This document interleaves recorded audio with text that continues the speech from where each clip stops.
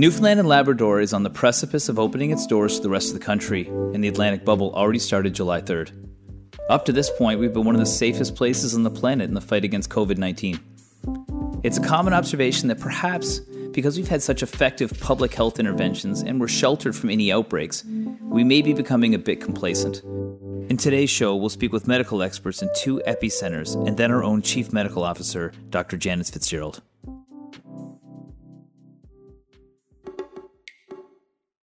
With 3 health ministers since the start of the pandemic and leadership that does not promote public health protocols, Brazil's coronavirus cases have skyrocketed.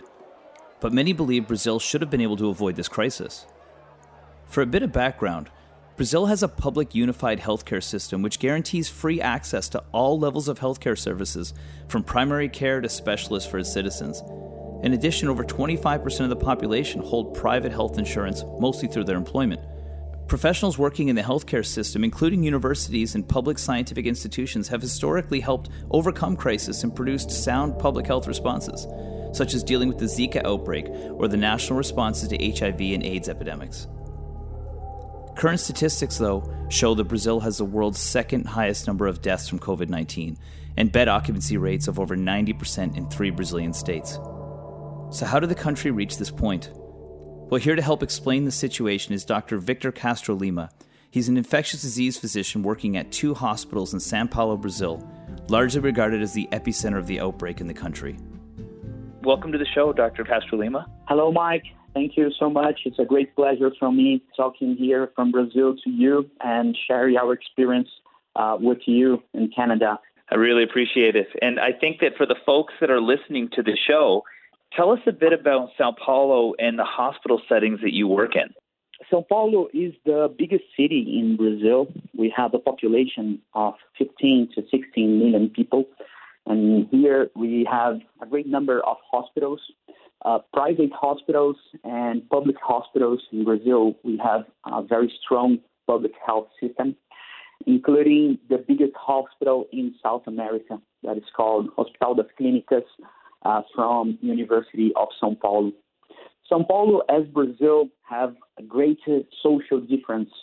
So we have some districts with very poor people and some districts with rich people. So we can see this difference in our health system also. So private hospitals that we have a good structure of equipment, of drugs and medicine, and other hospitals that don't have a good structure and with not a good health system. Sao Paulo is the first city in Brazil that have a case of COVID-19, and until today is the city with the highest number of cases. So it's a very important city in the context of the pandemic here in Brazil. So the current status is Brazil globally right now is one of the most challenged countries. Are there parts of the country that are hit worst with this than other parts? Yeah, Brazil is the second country in the world that has highest number of cases, almost 1.5 million cases and more than 60,000 deaths until today. It's interesting that Brazil is a very big country, so different areas and different regions of the country were affected in different ways. Like in the north, we have states that don't have a big population and don't have a good health system.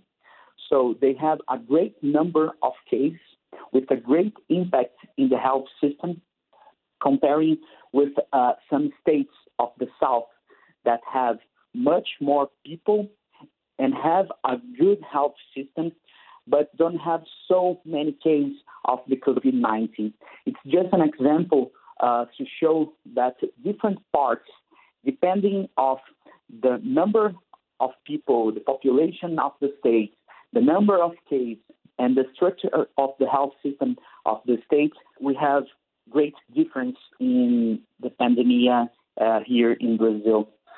Today, we are observing an stabilization of the number of cases in the cities that were more affected in the beginning of the pandemic, like Sao Paulo, like some states like Ceará, Amazonas, whereas in other states that were not so much affected in the beginning, like Minas Gerais and some states of southern Brazil, we are observing an increase in the number of cases. And probably the second wave, the famous second wave in Brazil, will involve these states that were not so much affected in the beginning. And that's part of today's talk for us, is that we've been relatively unaffected while certain parts of Canada have been very affected. Areas like Ontario and Quebec have had cases in the tens of thousands, while we've had less than 1,000 in our area, significantly less than 1,000. And so, we may be facing some of these as we start to open up our province if we're not careful. One of the things that I've noticed in reporting is that a lot of countries are reporting increased case numbers among younger populations, people between 20 and 40 years old. Have you noticed any trends like this in the hospital cases you've seen? During the pandemic, we expect to see cases in all people, elder people, younger people. So we have observed a high number of cases in younger people, but including people that need to be hospitalized and sometimes going to ICU. But here we did not observe a great number of critical cases, more severe cases in younger population. I think that that's another thing important to comment, that all the world testing more for COVID-19. So more diagnosis is being performed, and there are a lot of people and young people that predominantly have mild disease with mild symptoms. So I think that we are diagnosing the disease in this population, but not necessarily the disease is more severe in these people. In our vision, see some cases in younger people, but not severe cases in this population. In the day-to-day, where you're working at two different hospitals, what does your typical day look like when you're working? The typical day changed a lot with the COVID-19 pandemic. First of all, a lot of wards are separated exclusively for COVID-19 patients. They need to be isolated, and a lot of restricted rules were established to precautions with the patients. So if you would like to enter a COVID-19 area, you need to put a private cloth, you need to put a specific mask, like PFF2 mask, gloves, gowns, be protected. And this patient could not stay with other person, like familiar person, stay with him. It's not allowed to protect health professionals, to protect other people, and protect other patients. So we need to keep in touch along the day with the families of these patients. And it's important to remember the other patients that have other health problems that's not COVID-19. So oncological patients, patients that need to do a surgical procedure. We need to have precautions with these patients also. To these patients did not acquire COVID-19 in the hospital. So all the structure needs to be changed and need to be adapted with this new reality. We call the new normal for the hospitals. That sounds like a hectic day, and I can understand that there's a chance of somebody coming in for some other procedure and acquiring COVID-19 if the hospital is inundated in the ICU with the cases. So it's definitely a risk for people. So why is it that Brazil would have higher cases than other countries, you think? I think that Brazil had the opportunity to see how the epidemic occurred in China, in Europe, and in USA. And our authorities did not prepare the country for the epidemic.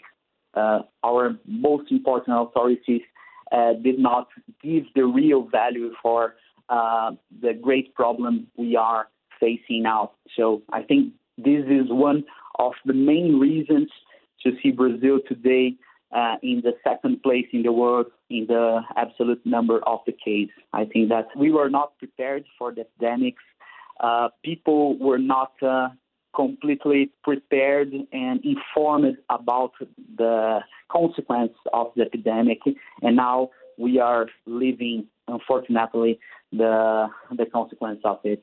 That's very scary. Okay, so, we've been a place that's been relatively untouched by it. People do not have a firsthand experience with it, and so we can be afraid sometimes that we get complacent and then we forget it's there. What advice would you give anybody in a place that's been safe so far to stay safe going forward? Yeah, I think that we are living a second moment of the epidemics. And here in Brazil, we are seeing a lot of places with people going to the streets with no caution and with no care about the spreading of the virus and spreading the virus for other people. We need to have very cautious with this situation because it's not controlled. It's very probable. The probability to occur a second wave in different parts of the world are very big. Our health systems have a chance to go to collapse, and so we need to stay safe and to have all the methods to protect ourselves and other people that we care about them, to protect everybody. Well, thank you so much for sharing your experience today, Dr. Castro Lima. We really appreciate you taking time out of your busy schedule to share your experience with us, and thank you very much for being on the show. Oh, thank you so much, Mike. It was a pleasure for me to contribute, and good luck for all people in Canada, for you, and we stay safe, and we expect that we can overcome all the situation better and better than we were years later. We'll be right back after this break. The state of Texas, and particularly Houston, is renowned for its hospitals and medical research. Texas, however, is losing its fight against the coronavirus. After only a 28-day shutdown starting late March, Governor Greg Abbott started reopening the state April 27th in an attempt to help the economy. These executive orders and state-level direction from Republican leaders often disagree with local guidelines in major cities, which were primarily Democratic. This led to confusion in the population and public health guidelines shifting as party lines took the lead. Texas cases have since spiked and created one of the U.S. epicenters and global hotspots for the virus. After a record 7,500 cases last Thursday, Texans were ordered to wear masks in public by the governor. He's also halted any further reopening, although the state is basically already reopened. With over 200,000 cases and an overburdened hospital system, we reached out to Mary Anne Phillips, who was born and raised in Colliers, Newfoundland. She's a clinical nurse manager in the Texas Medical Center. Mary Anne, welcome to the show. Thanks, Mike. Thanks for having me on today. So I think you have a really interesting perspective about what's going on there. You're from Newfoundland, right? Yes, I am. Born and raised in Colliers, Newfoundland. And you moved down to the U.S. to do nursing and since have been working in Houston for a number of years, right?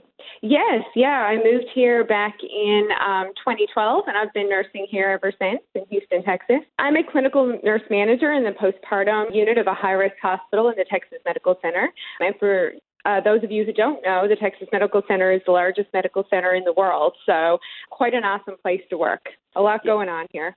Actually, yeah, that's really important for people to understand. Like, Houston is renowned globally for its hospital system and medical research, right? Yeah, absolutely. So we have a combination of private hospital systems as well as university-based hospital systems. I believe, if my memory serves me correctly, we have about 168 to 170 hospitals/clinics in the Texas Medical Center. So you can imagine how much we see and do here in the run of a day. So it's quite amazing. Wow. I've spent a lot of time in Houston. I think a lot of Newfoundlanders have close ties to Houston from the oil and gas side of things, so it's something that's pretty familiar. But it's hitting close to home. Can you explain what's going on with the COVID-19 situation there? Well, honestly, we thought we were doing pretty good here in the Houston area. Given we're such a large city in the United States, we were doing pretty good, actually. We were averaging probably about 200 cases a day in Houston and surrounding area, which, considering the size of the city, that wasn't too bad. And then since Memorial Day, we've tenfold. We're about 2,000 cases a day now in the Houston area. So quite a significant increase. Not where we want to be, that's for sure. So that's why it's so important to talk about, mask wearing, social distancing, washing your hands. All those things are so important, because I think, honestly, we let our guard down, and this is where we're at right now, and it's really not a great place to be. Well, there was some confusion, though, because I think that your governor was saying one thing and then the municipalities were saying another, and so public health guidelines were getting a little bit clouded for people, and you guys ended up having 7,500 cases in one day in Texas. So they've changed again. Like they've been very dynamic. Can you explain what's sort of been the root of that confusion? I think, honestly, Mike, like I said, we became very lax. We thought we were in the clear. I think businesses started opening up, which was great, but I just think we needed to have stricter guidelines in place for mask wearing and social distancing, because now we've totally gone back to our restaurants being closed back down to 50% from 70%. All of our bars are now closed again. We have a mandatory mask mandate where we should wear masks anywhere in public. So all of these things, and social distancing, of course, and hand washing, so all of these things have had to come back in full effect due to the increase in these cases that we're seeing. And like I said, at Memorial Day, we had the city opening back up, we had our protests. So all of these things together, I think, just contributed to this crazy increase that we're seeing right now. And so once again, I can't stress enough how important it is to, wear masks, social distancing, because that is really the only way we're going to slow this spread. Yeah, I think that, the public health guidelines have come out, and it comes down to people to be able to follow them. It's just, so when you're looking at the cases, everybody thought for a long time it was only going to affect the elderly. Are you seeing a difference in demographics? Are you seeing people of all ages being admitted to the hospital or having repercussions from COVID-19? Most definitely, Mike. I mean, honestly, COVID-19 has no barriers. I mean, it's attacking everybody. I mean, honestly, the young, old, healthy, sick, pregnant, non-pregnant children, I mean, it is affecting everybody. So that's the other thing to remember. Just because you're young and you're healthy, you're not invincible to this disease. It's attacking everybody, and it's so new, and there's so many unknowns that we just don't know how it's going to affect you and what the long-term effects are going to be. So once again, it's so important to remember to practice all those safety precautions, because just because you're young and healthy and you think, oh, well, if I get it, I may just have a couple of symptoms or none at all, and it'll be all good. We just don't know how it's going to affect you. It affects everybody differently, different types of symptoms, different types of outcomes, so you can't be careful enough. And across the community, I guess that's the big point of this now, is that you're seeing a place where people are adhering to public health guidelines on different levels. And Newfoundland is opening the Atlantic bubble now, and then potentially even opening up to the rest of the country in the next little while. Any advice you give people? We've got alignment between our government and our public health policies, but what should people really know about this after you've seen the reality of what the pandemic looks like firsthand? Like I said, Mike, I can't stress enough. I understand, businesses have to open. I fully support that and understand that, but you have to be careful. I mean, as an individual going to these businesses, you have to take precautions, even if those businesses don't have certain rules in effect. I would caution everybody, please wear a mask, social distance, wash your hands. We were doing so well here, and everybody kind of let their guard down, and now you can see where we're at. So it's not just protecting, yourself, it's protecting others, because a lot of the cases that we do see across the community are asymptomatic people who are spreading it.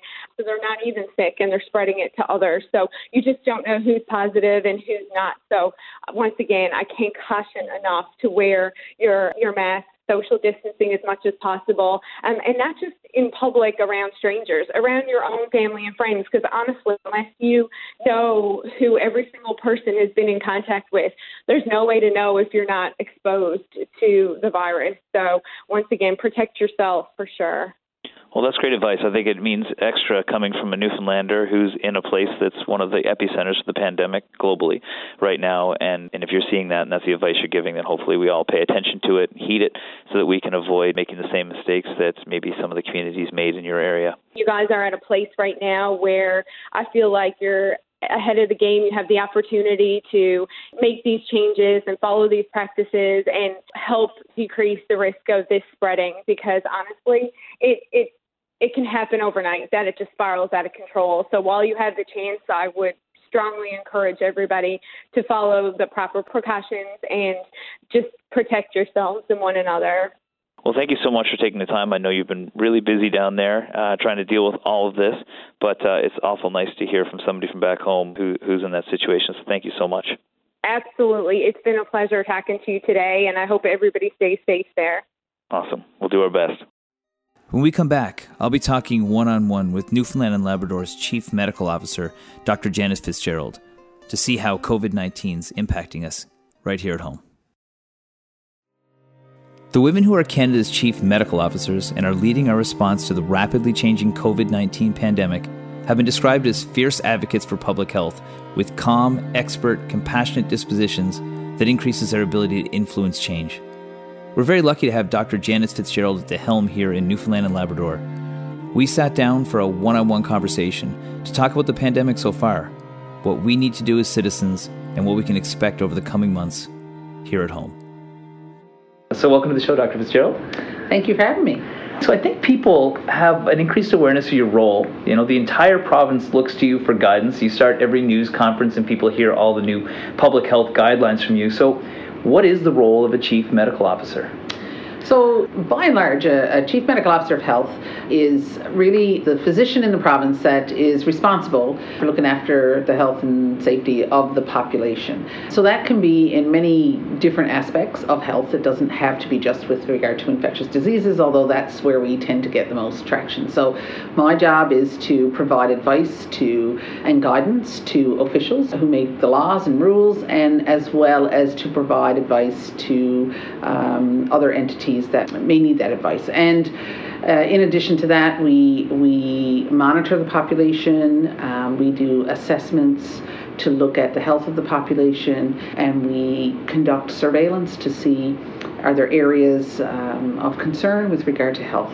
So we also have surveillance for infectious diseases. So we do a lot in public health, and the Chief Medical Officer of Health basically is the person who oversees that whole function of public health. And so our responsibility is basically to find inequities, to find disparities, to find concerns about health, and then to bring those concerns to the people who can help us ask why that's happening, and then bring it to the people who might be able to do something about it to make it better. So your role has obviously changed with the pandemic. Because I think that a lot of people wouldn't have known the full scope of everything, but how has it changed now that we're dealing with this? Well, certainly with the pandemic, of course, we've become much more focused on dealing with one particular infectious disease that we've never seen before and that we're still learning a lot about. And so certainly we've taken a very communicable disease control slant to the job, and that's what most people are seeing me do all the time, is trying to find ways to control that communicable disease. So a lot of the orders that we've had to implement, the fact that we implemented a public health emergency, that's not something that we've ever had to do before, that we've ever done before, and thankfully we have this new legislation that allowed us to do it this time. But that's a very different role, I think, than we've seen the Chief Medical Officer of Health have in the past. But in addition to that, though, there's still a lot of things that we have to, public health is still going on, and there's lots of other things with healthcare that are still happening that we have to keep track of. So we are still following up on all of that. And in addition, we're also going to have to look at a lot of the unintended consequences that came from some of these measures that we put in place. And we recognize that that is something that we will have to look at and try to minimize as much as possible as we go forward, because we're still not out of the woods yet with regard to the pandemic itself. So. Right. So now that we've had a plan in place, there'll obviously be additional surveillance going forward and additional planning. How do you guys tackle that as a department? So our public health team which is an incredibly efficient and wonderful team. It's small, but it's worked really, really hard through all of this, and I can't give them enough credit, honestly. So the team has gotten together, and we do have conversations on a federal, provincial, territorial level, so we're meeting regularly with counterparts across the country, and there are, recommendations that come from that group with regard to surveillance and how we should look at that. So we have a surveillance plan in place based on that those recommendations from the Public Health Agency of Canada and the Special Advisory Committee.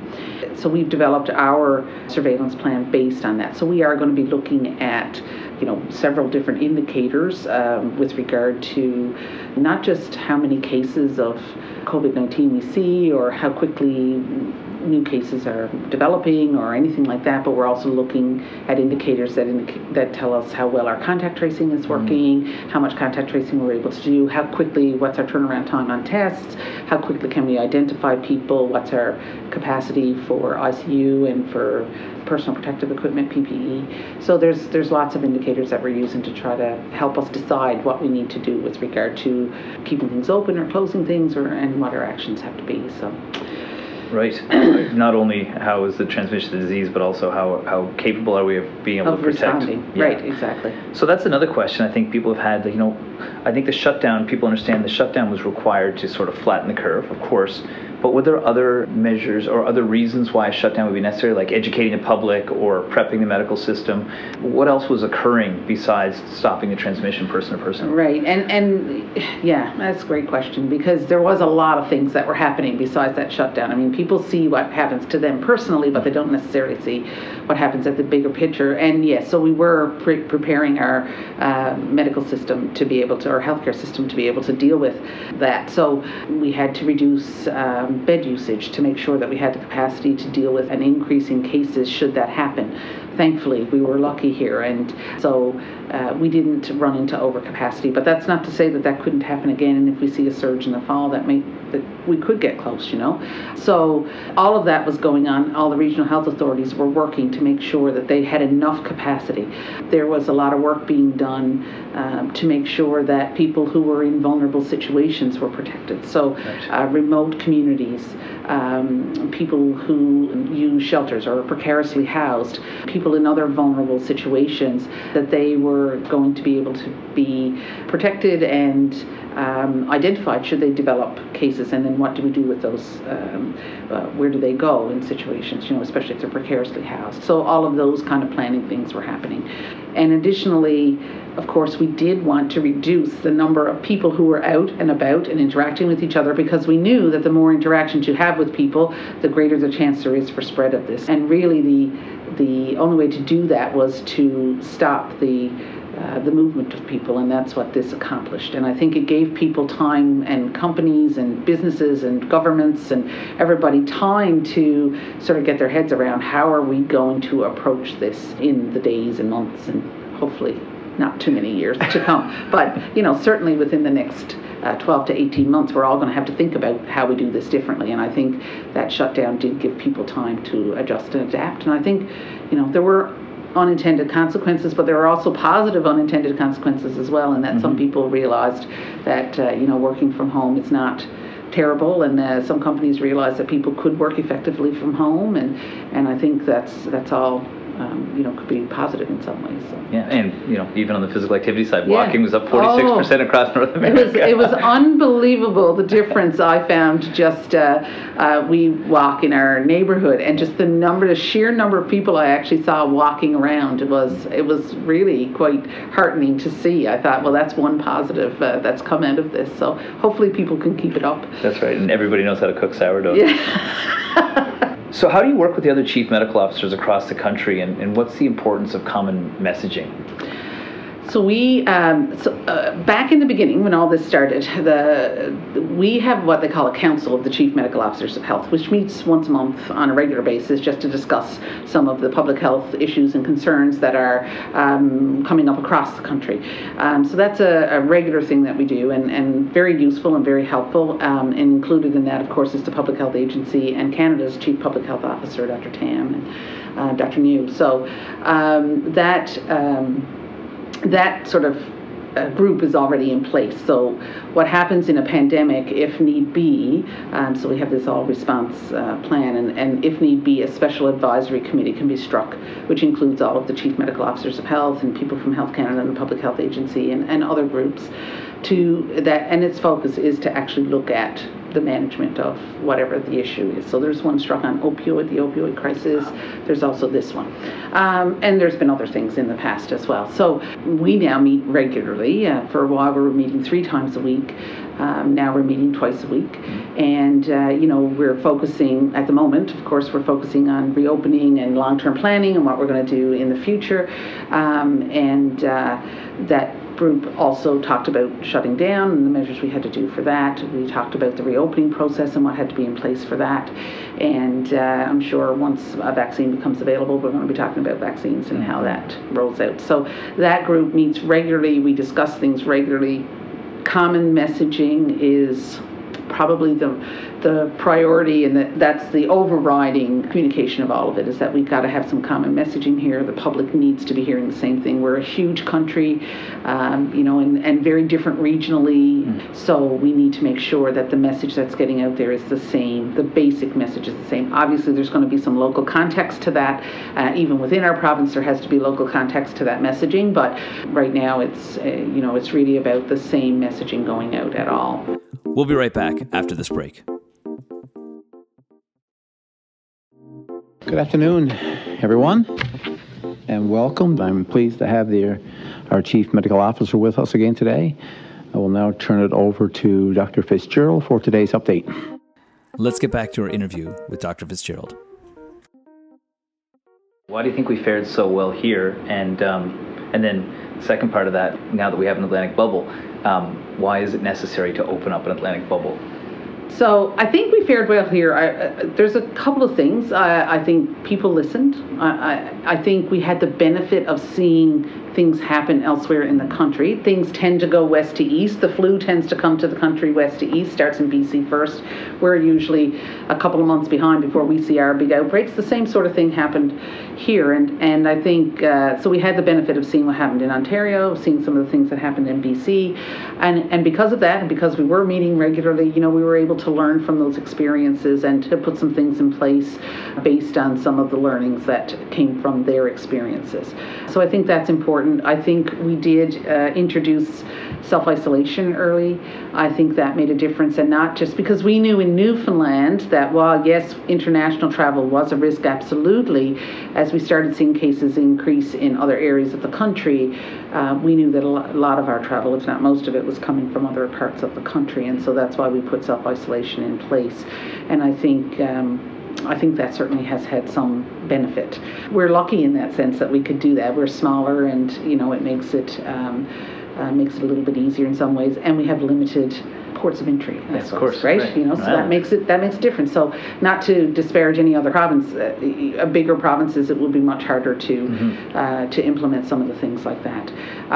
When we started reopening and we realized that importation risk was our biggest risk at that point, once we got things under control with our own outbreak here, that's when we thought we needed to put the travel restrictions in place to ensure the risk of importation was reduced. And obviously, when we put those travel restrictions in place, it was put in at a time when there were higher rates elsewhere in the country, and we knew that when we put that in, we were going to be watching those rates closely. We were going to be watching what was happening in the rest of the country closely, and when it changed to a point where we felt it was safe to lift those restrictions, then we would.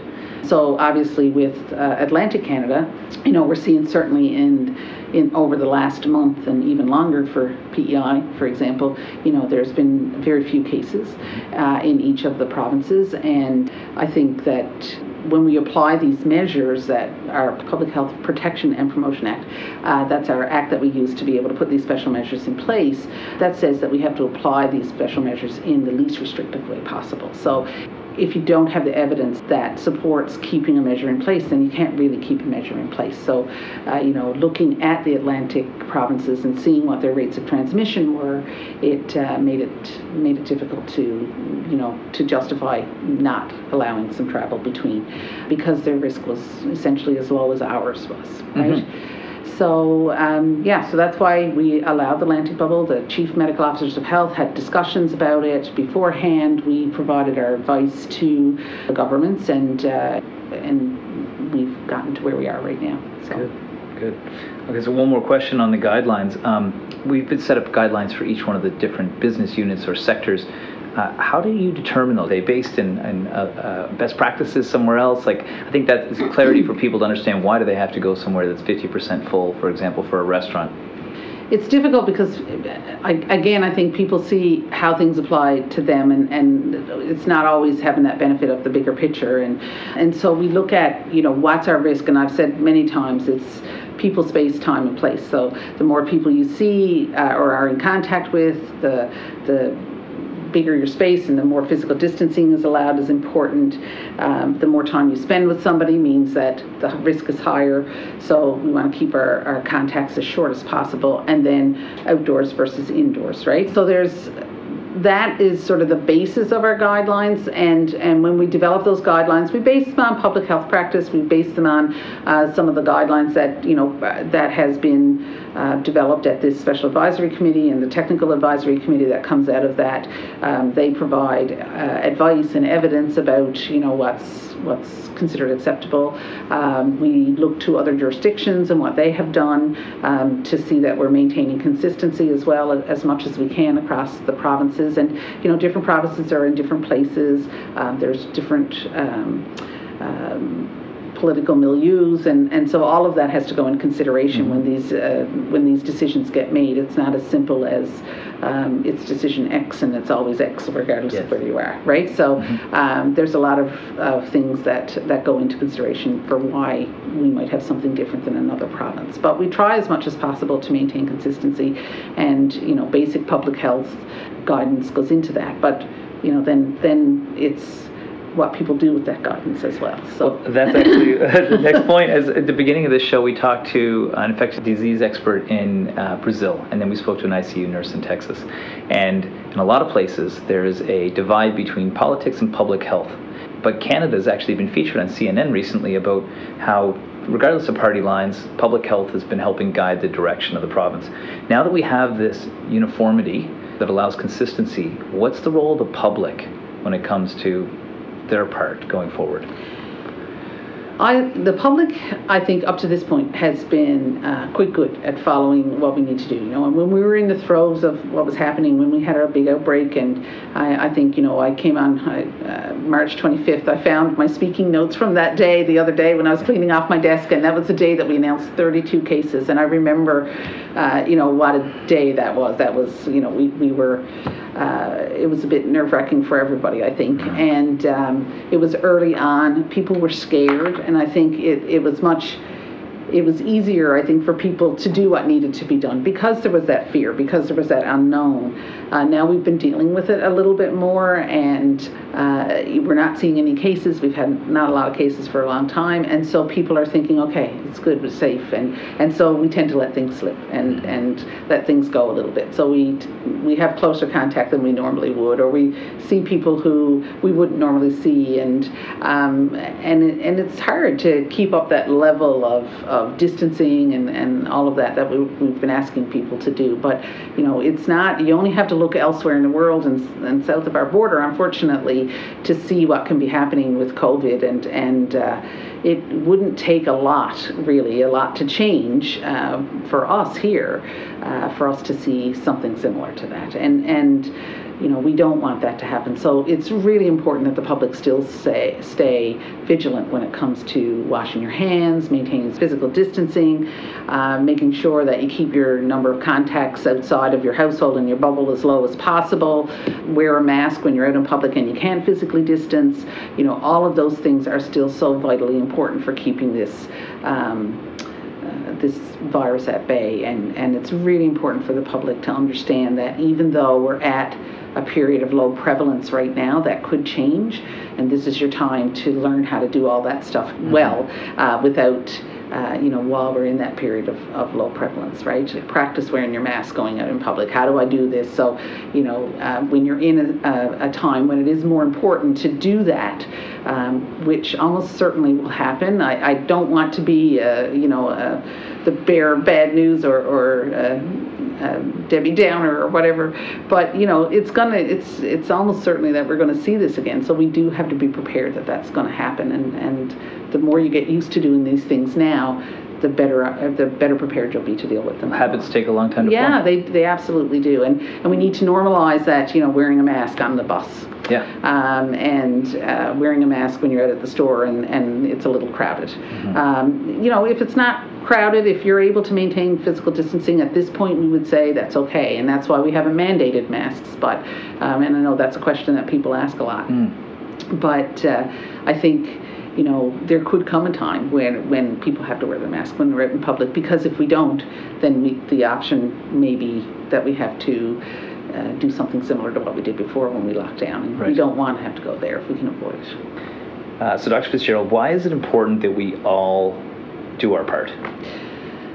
Because it's not going to work if we don't all do our part, quite simply. We all have a role to play in making sure that COVID-19 is contained within our province and within our country.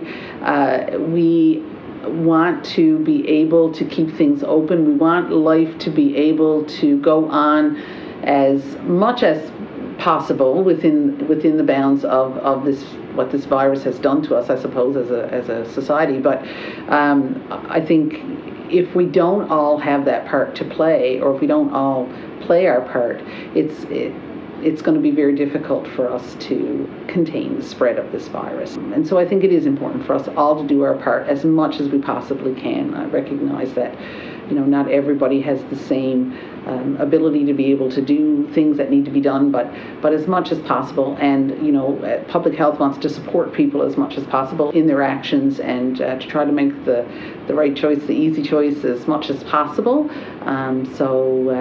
It is important to try to adhere to the guidance as much as possible. It's such an important message. Is there anything you'd want to leave the audience with as we sort of clue up our chat? For those Newfoundlanders and Labradorians who are listening, I want to first of all say thank you for listening to public health and for following the guidance and continuing to do so. To business owners and sports teams and all of these groups who have been diligent in trying to follow the guidelines as best as they can.